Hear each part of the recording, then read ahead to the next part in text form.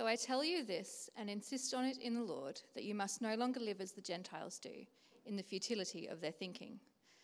They are darkened in their understanding and separated from the life of God because of the ignorance that is in them due to the hardening of their hearts. Having lost all sensitivity, they have given themselves over to sensuality, so as to indulge in every kind of impurity, and they are full of greed. That, however, is not the way of life you learned when you heard about Christ and were taught in him in accordance with the truth that is in Jesus. You were taught, with regard to your former way of life, to put off your old self, which is being corrupted by its deceitful desires, to be made new in the attitudes of your minds, and to put on the new self, created to be like God in true righteousness and holiness. Therefore, each of you must put off falsehood and speak truthfully to your neighbour, for we are all members of one body. In your anger, do not sin. Do not let the sun go down while you are still angry, and do not give the devil a foothold. Anyone who has been stealing must steal no longer, but must work, doing something useful with their own hands, that they may have something to share with those in need. Do not let any unwholesome talk come out of your mouths, but only what is helpful for building others up according to their needs, that it may benefit those who listen. And do not grieve the Holy Spirit of God, with whom you were sealed for the day of redemption. Get rid of all bitterness, rage and anger, brawling and slander, along with every form of malice. Be kind and compassionate to one another, forgiving each other just as in Christ God forgave you. Follow God's example, therefore, as dearly loved children, and walk in the way of love, just as Christ loved us and gave himself up for us as a fragrant offering and sacrifice to God. But among you there must not be even a hint of sexual immorality, or of any kind of impurity, or of greed, because these are improper for God's holy people. Nor should there be any obscenity, foolish talk, or coarse joking, which are out of place, but rather thanksgiving. For of this you can be sure, no immoral, impure, or greedy person, such a person is an idolater, has any inheritance in the kingdom of Christ and of God. Let no one deceive you with empty words, for because of such things God's wrath comes on those who are disobedient. Therefore, do not be partners with them. For you were once darkness, but now you are light in the Lord. Live as children of light, for the fruit of the light consists in all goodness, righteousness, and truth. And find out what pleases the Lord. Have nothing to do with the fruitless deeds of darkness, but rather expose them.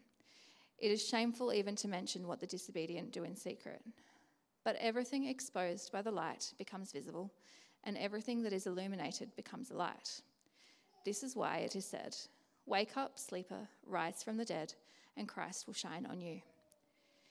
Be very careful then how you live, not as unwise, but as wise, making the most of every opportunity, because the days are evil. Therefore, do not be foolish, but understand what the Lord's will is. Do not get drunk on wine, which leads to debauchery. Instead, be filled with the Spirit, speaking to one another with psalms, hymns, and songs from the Spirit. Sing and make music from your heart to the Lord, always giving thanks to God the Father for everything, in the name of our Lord Jesus Christ. All right, well, let's pray. Heavenly Father, we thank you that your word is useful for teaching, rebuking, correcting, and training in righteousness, so that we might be thoroughly equipped for every good work. So we pray, may your word do your work in our lives this morning. Amen. All right, can I ask you please to make sure you have the Bible open there at Ephesians chapter 4. Thanks so much to Ali for reading it so clearly for us. It is a long passage. Make sure you've got a handout open in front of you.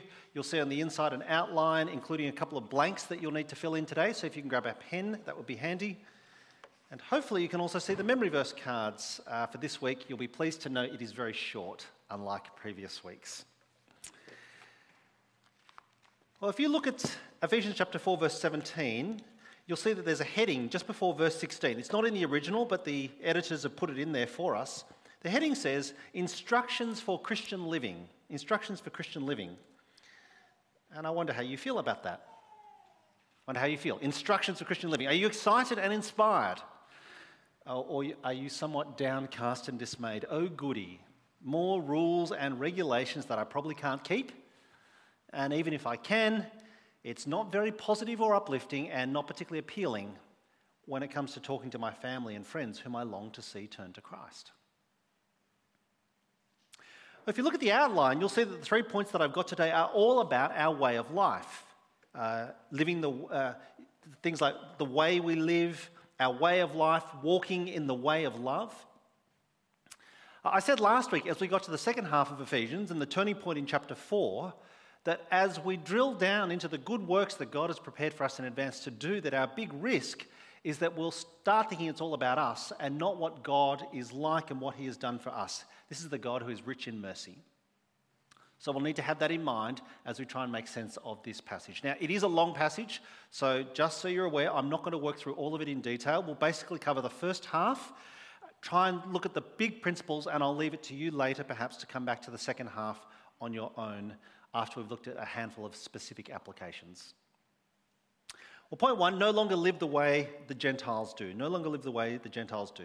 And remember that when Paul uses the word Gentiles, it's just the Jewish way of referring to all of us who are not Jews, who are not God's Old Testament people. But for all of us, Paul's description is familiarly grim. Look with me in verses 17 through 19, Ephesians chapter 4. So I tell you this and insist on it in the Lord, that you must no longer live as the Gentiles do, in the futility of their thinking. They are darkened in their understanding and separated from the life of God because of the ignorance that is in them due to the hardening of their hearts. Having lost all sensitivity, they've given themselves over to sensuality, so as to indulge in every kind of impurity, and they are full of greed. As I said, it's a familiar and grim diagnosis of what all of us are like. We actually saw Paul talk about this back in chapter 2.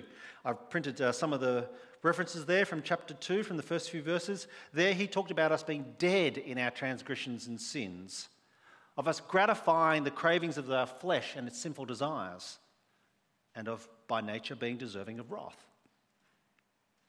What Paul particularly adds here, in verse 18, he talks about hardening of their hearts, and verse 19, having lost all sensitivity. What Paul is doing is reminding us of the particular place of our conscience, which ought to be helpful, but sadly is not. Now, it seems that actually the role of the conscience was something that the Ephesians particularly struggled with. You'll see there that I've given you 3 references to 1 Timothy, all of which talk about conscience. If you look at the top of the timeline that's been there throughout this series, Paul wrote to the Ephesians around about 60 AD, but a few years later he writes to Timothy, to the leader of the church, almost like a follow-up. This issue of conscience is still clearly an important one. I'd love to say lots about the role of the conscience, but for the sake of time, what I'm just going to do today is refer you to this book called Pure Joy, Rediscover Your Conscience by Christopher Ash. There's a reference there on your handout. That's this week's recommended reading. What he does is that he points out, rightly I think, that our conscience is indispensable but unreliable. Those are the blanks for you to fill in. Our conscience is indispensable but unreliable. He's saying that our conscience is God's gift to help us live lives worthy of the calling that we have received. But sadly, our sin has corrupted it and rendered it almost completely ineffective for godliness. Well, as I said, Paul's diagnosis of what we're like, it's pretty grim. I remember asking once a new Christian what he thought of verses 17 through 19. And I asked him, do you think this described you before you became a Christian?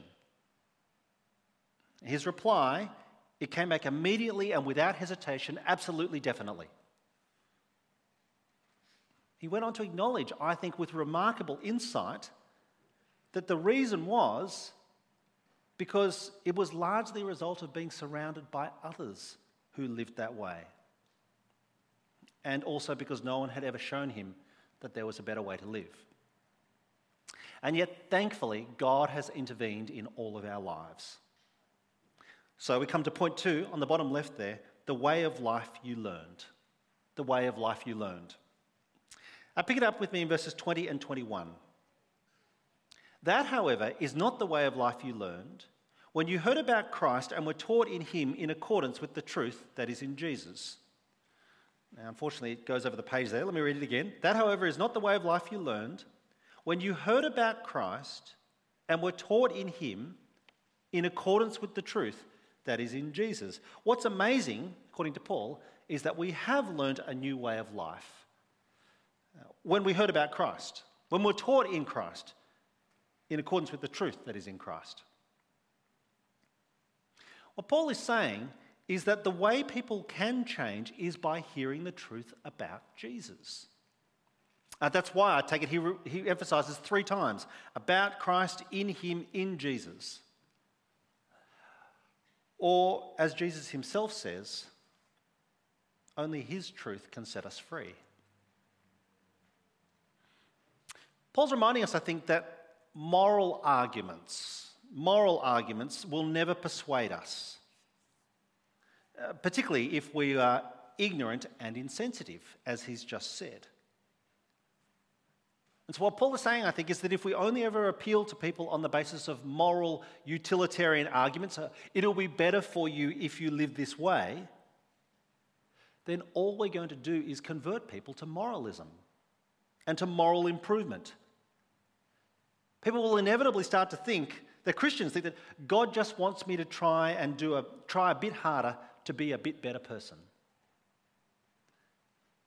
which Paul has just called futile thinking. So what is the truth? Well, 3 things will stand out. Pick it up in verses 22 through 24, because this is the very heart of the passage. This is what helps us understand both what comes before and what's coming afterwards. Verse 22, you were taught with regard to your former way of life. Here are the 3 things you were taught with regard to the former way of life. Firstly, to put off your old self, which has been corrupted by its deceitful desires. Secondly, to be made new in the attitude of your minds. And then thirdly, to put on the new self, created to be like God in true righteousness and holiness. Those 3 things. Firstly, to put off your old self. Secondly, to be made new in the attitude of your minds. And thirdly, to be like God, to put on the new self, created to be like God in true righteousness and holiness. And you'll see each of those 3 things are printed at the bottom left of your handout there, because as I said, it's going to shape the rest of this passage. Now, let me say something about each of those 3 truths. Firstly, put off your old self. Put off your old self. Notice what Paul says there. Put off your old self, verse 22, which is being corrupted by its deceitful desires. It wasn't much use to you anyway, so get rid of it. Put off your old self.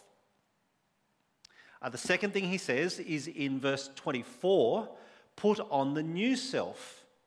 Put on the new self. Literally, he says in verse 24, clothe yourself or dress yourself newly. And the reason he gives is, well, did you notice? Put on a new self which has been created to be like God in true righteousness and holiness. Your new self has been created to be like God in true righteousness and holiness.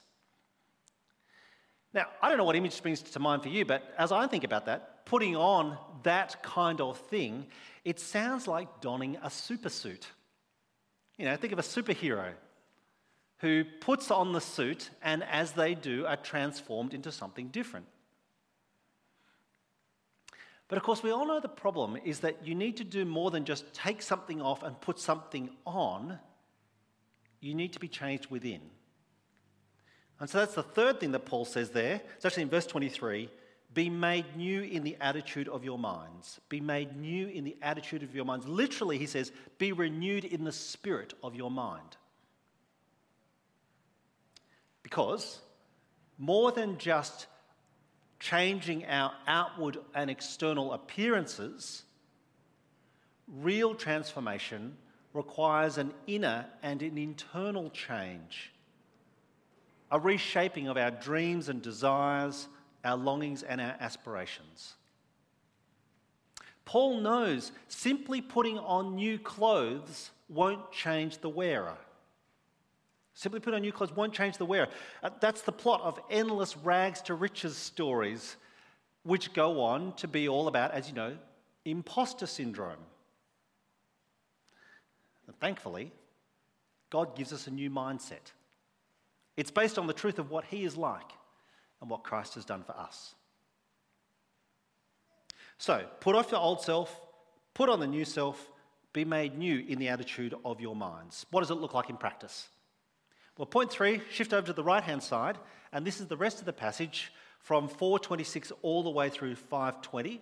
As I said, we're not going to cover it all, but I'm just going to talk about some of them. You'll see them listed there on your handout. So, let's start with 4:25 and truthfulness. Verse 25. Therefore, each of you must put off falsehood and speak truthfully to your neighbour, for we are all members of one body. You notice the way in which Paul gives this instruction here. There's the put off side. Quite literally, actually, he says put off falsehood. It's the same word as what he's used back in verse 22. So put off falsehood. And then put on, well, he says to speak truthfully to your neighbour, which I presume is a reminder of what we just saw back in chapter 4, verse 15, to speak the truth in love. But more than just putting off and putting on, there's a question of what mindset do you need? What needs to change within to actually make this effective? Well, notice what he says there, for we are all members of one body. What enables us to change is the realization that we are all members of one body of which Christ himself is the head. And so the reason why we are to put off falsehood and to speak truthfully is because we belong to each other. And what each one of us does impacts everyone else, including ourselves. Well, look at the next example he gives. This is verses 26 and 27. Here he talks about anger and rage. Verse 26, in your anger do not sin.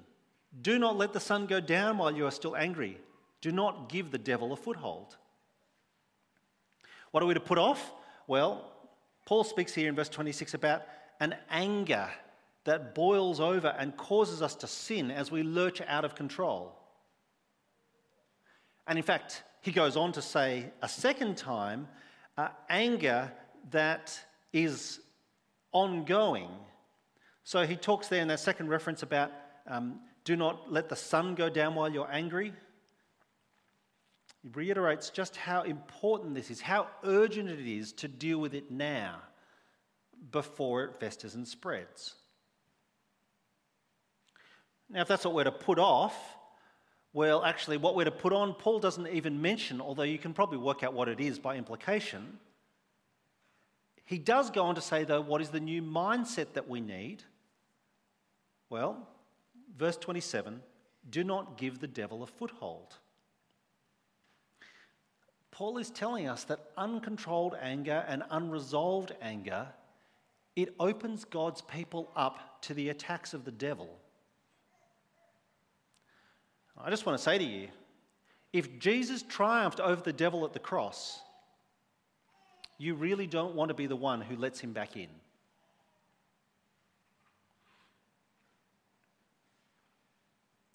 Verse 28 now applies it to what Paul calls theft or perhaps honest labour. Verse 28, anyone who's been stealing must steal no longer, but must work, doing something useful with their own hands that they may have something to share with those in need. The put off, well, he says put off stealing, that is of taking advantage of others. What are we to put on? We're to put on useful, honest work in order to benefit others. And that's actually the new mindset.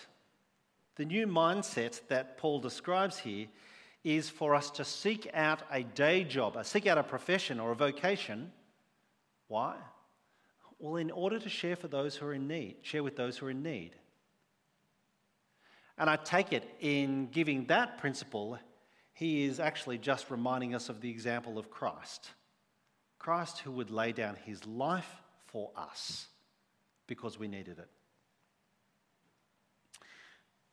Now, I trust you can see that this is a very different way for us to think about work. It's a very different way for us to think about our employment and our labour. We live in a culture which focuses on things like job satisfaction, or what I can accomplish, or what difference I might make. And I want to say those are all great things to aspire to if you're able to. But if that's all we are aiming for, it seems to me that we're not so very different from living the way in which the Gentiles do. Well, in verses 29 and 30, Paul comes back to the subject of speech. Again, actually, he's already talked about speech and the bare minimum of truthfulness in verse 25. Now he's actually going to raise the bar. I take it that's because our words are powerful. They can be used either for good or for evil. So verse 29, do not let any unwholesome talk come out of your mouths, but only what is helpful for building others up according to their needs, that it may benefit those who listen. What are we to put off? Well, unwholesome talk. What are we to put on? Only that which is helpful for building others up according to their needs. And what's the mindset that we need that will enable us to change? Well, it's that we might benefit others and benefit those who listen. We know that words can tear down, and sadly they often do. But on the other hand, words can also empower and build up and lift others up in wonderful ways, as we know from our own experience when others have ministered to us. You notice there that Paul speaks about benefiting those who listen, benefiting those who listen. The implication, I think, is that some people will not. So we need to have realistic expectations about what our words might accomplish. But just like Jesus, we never stop speaking the truth in love. We never stop patiently calling others back, even if it takes us many, many attempts. It's quite remarkable, isn't it, that after 3 whole years of living 24/7 with Jesus, his first disciples still didn't quite get him. In fact, they abandoned him at his hour of greatest need. And then we remember the lovely way in which he restored Peter after his 3-fold denial. Well, I don't want to get particularly sidetracked, but I do want to say something about verse 30, because I know that this is something that does cause concern for some of us. Paul goes on to say, do not grieve the Holy Spirit of God, with whom you were sealed for the day of redemption. Some of us wonder, am I at risk? Is this something that I perhaps might have done? Well, what's Paul saying here? A couple of things. Firstly, just like the reference to the devil back in verse 27, Paul is reminding us there is spiritual opposition. Even if we can't see it, there are forces at work against us that hinder us from living a life worthy of the calling that we've received. That's not meant to alarm us, but it is meant to make us alert to the dangers. So what does he mean then when he talks about not grieving the Holy Spirit of God? Much ink has been spilled on this. I thought I'd just read you a short quote from commentary on Ephesians. This is actually a commentary written by my New Testament lecturer at college. I had the privilege of sitting under him for a number of years. Here's what he says. It refers not to a direct attack on the Spirit, but to believers engaging in sinful activities mentioned in the previous verses, especially harmful speech, which destroy relationships within the body and so mar the Spirit's work in building Christ's people. Anything incompatible with the unity or purity of the church is inconsistent with the Spirit's own nature, and therefore it grieves him. Verse 30 is reminding us that all of this put off and put on language, it matters not just to us, it matters to God's Spirit. After all, we were sealed with him for the day of redemption. We heard back in chapter 1 that he is with us as the deposit guaranteeing the inheritance that's still to come. And that means that he has so much more in store for us, which is so much better for us, that we must do nothing that causes anyone to miss out. Well, verses 31 and 32 kind of summarise most of this first section. It returns us to the topic of our character in general. Verse 31, get rid of all bitterness, rage and anger, brawling and slander, along with every form of malice. Be kind and compassionate to one another, forgiving each other, just as in Christ God forgave you. You see that same pattern again? Put off all bitterness, all rage and anger. Again, he mentions it. Put off brawling and slander. That's speech again. put off every form of malice. But likewise, put on kindness and compassion and forgive each other. Actually, the new mindset is on view here as well. I wonder if Paul refers to forgiveness last because it's the hardest of all. If that's the case, we really do need a new mindset, so here it is. Forgive each other just as in Christ God forgave you. Forgive each other just as in Christ God forgave you. To put it bluntly, nothing that anyone has done to you which you struggle to forgive can be as bad as what we have all done to God. And he has forgiven us in Christ as the example for us to follow. Jesus tells that powerful, awful story of the unmerciful servant, forgiven so much by his master, yet refuses to forgive a fellow servant's relatively trivial offence, and in the end, he ends up losing everything. And that brings us, therefore, to the underlying principle in this section. In fact, the big idea in the whole passage is that only the gospel of God's grace and mercy can change us. Only the gospel of God's grace and mercy can help us to walk in the way of love. Pick it up with me in chapter 5, verses 1 and 2. Chapter 5, verse 1. Follow God's example, therefore, as dearly loved children, and walk in the way of love, just as Christ loved us and gave himself up for us as a fragrant offering and sacrifice to God.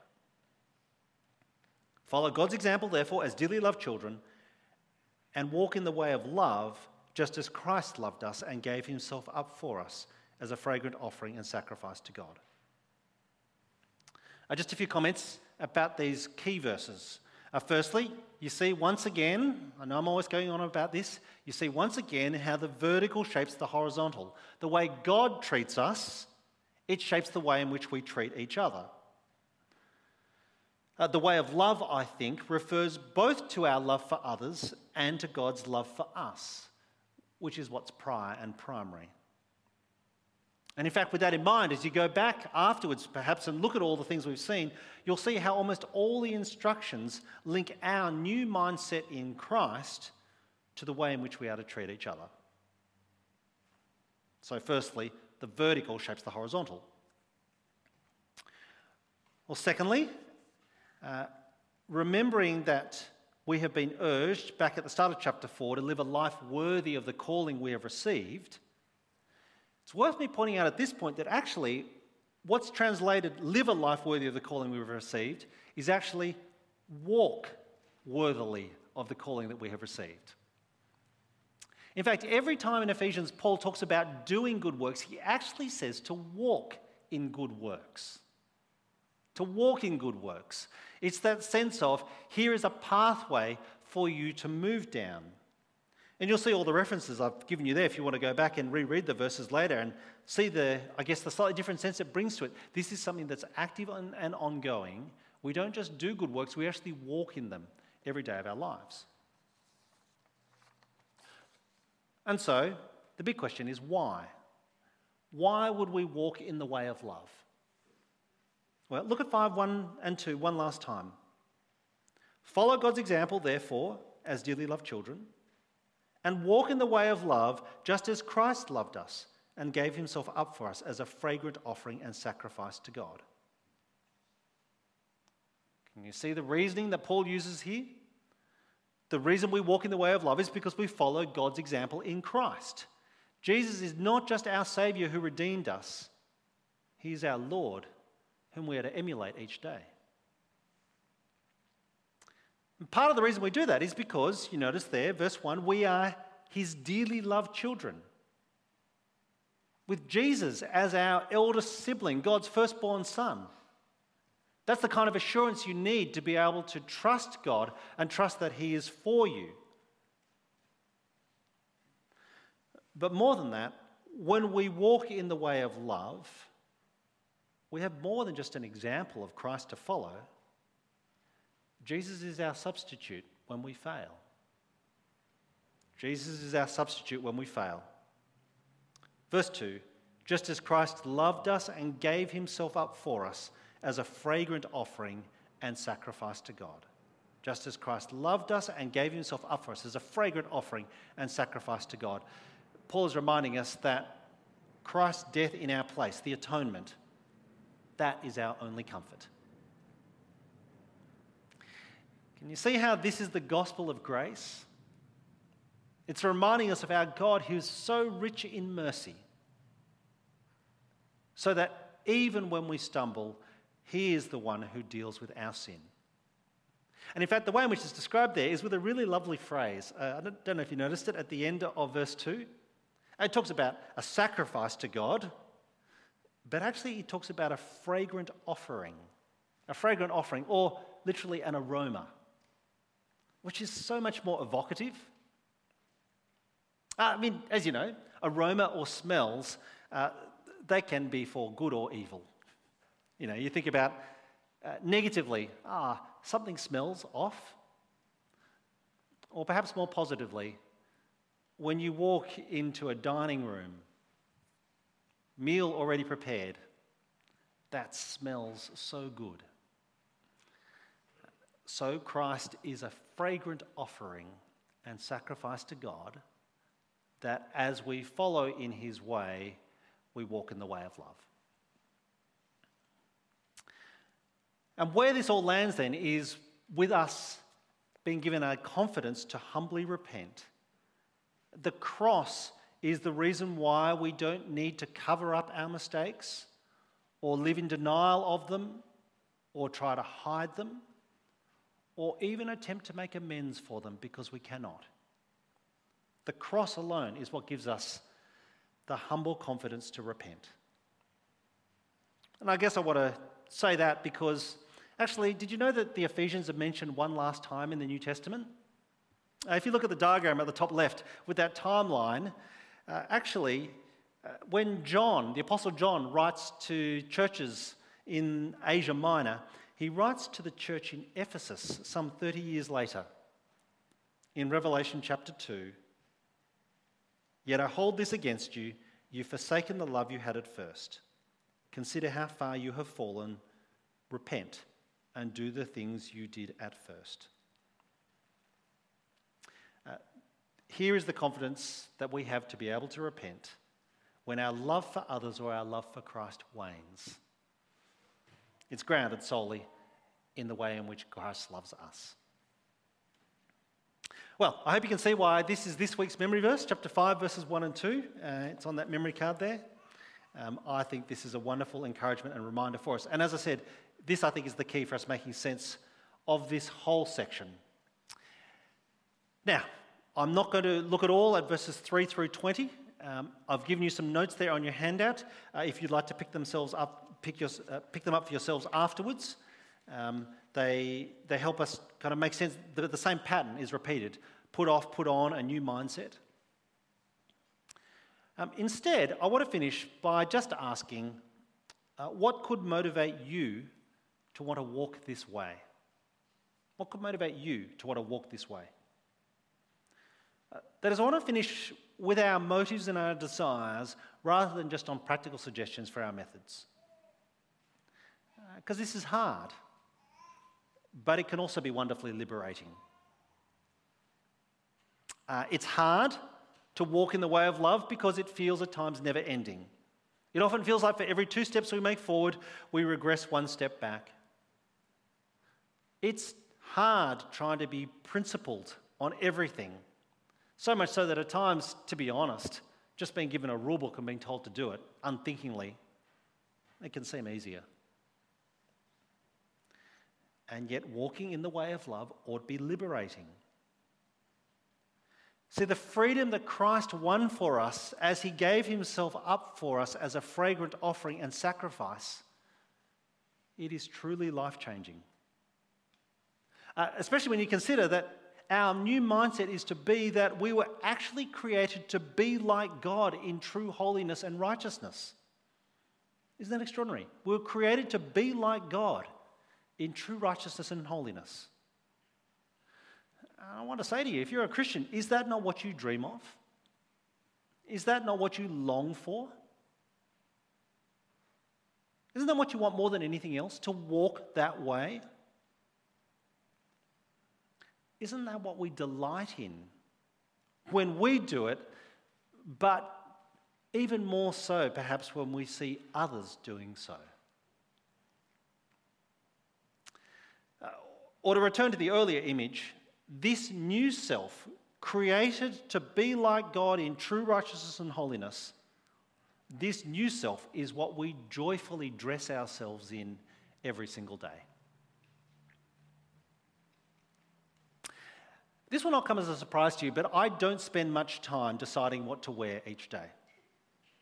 I didn't this morning. Occasionally, I do dress up.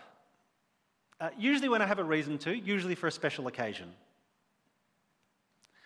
The thing is, when I know that I'm dressing up for a purpose, my graduation from university, my wedding day, my commissioning as your senior pastor, when I know I'm doing it for a purpose, well, I can tell you, and I'm sure you feel the same, dressing up, it makes you feel just a little bit taller and stand up a little bit straighter and hold your head just a tiny bit higher.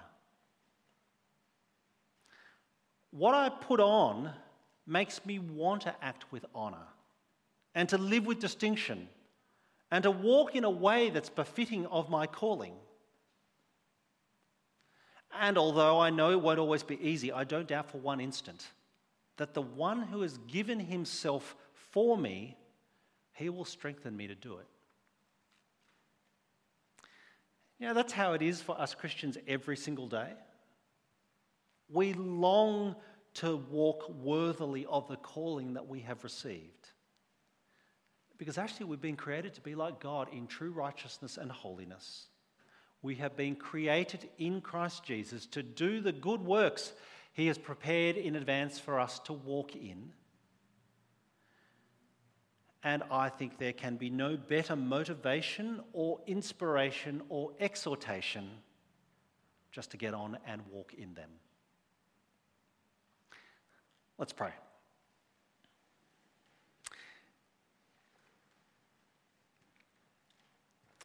Heavenly Father, we thank you for what you have done for us in Christ, who loved us and gave himself up for us as a fragrant offering and sacrifice. Strengthen us, we pray, to walk in the way of love, to put off the old self, to put on the new self, and to be made new in the attitude of our minds through Jesus Christ our Lord. Amen.